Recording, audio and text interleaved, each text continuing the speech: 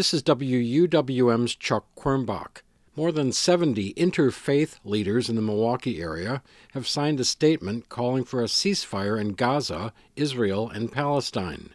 Leaders of Christianity, Islam, and Judaism are among those calling for an end to all bombing and the ground war, end of settler and Israeli Defense Forces violence in the occupied West Bank, and release of hostages in Israel and Gaza.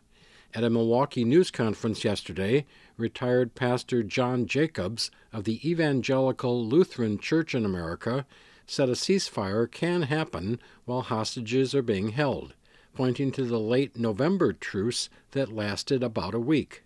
There already has been at least a cessation of fighting. And so I say we've done it a few days, we could do it again. I personally believe that that would lead to more conversation about the release of hostages. The religious leaders say they're also worried about the violence in Israel and Gaza spreading throughout the Middle East. Dr. Zulfikar Ali Shah of the Islamic Society of Milwaukee was born in Pakistan, which retaliated this week against attacks by Iran. I'm afraid that the region is going to see some more destruction, because to cover these horrible atrocities, others are going to be engulfed. Only one Jewish religious leader spoke at the event.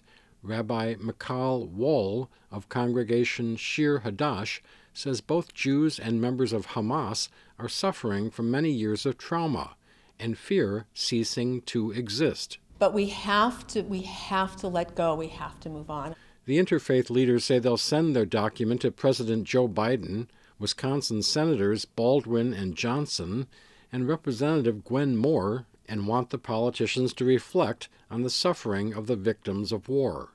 The Wisconsin Council of Rabbis released their own statement calling for a ceasefire, but says, quote, it should be predicated on the dismantling of multiple terrorist organizations in Gaza working towards Israel's destruction.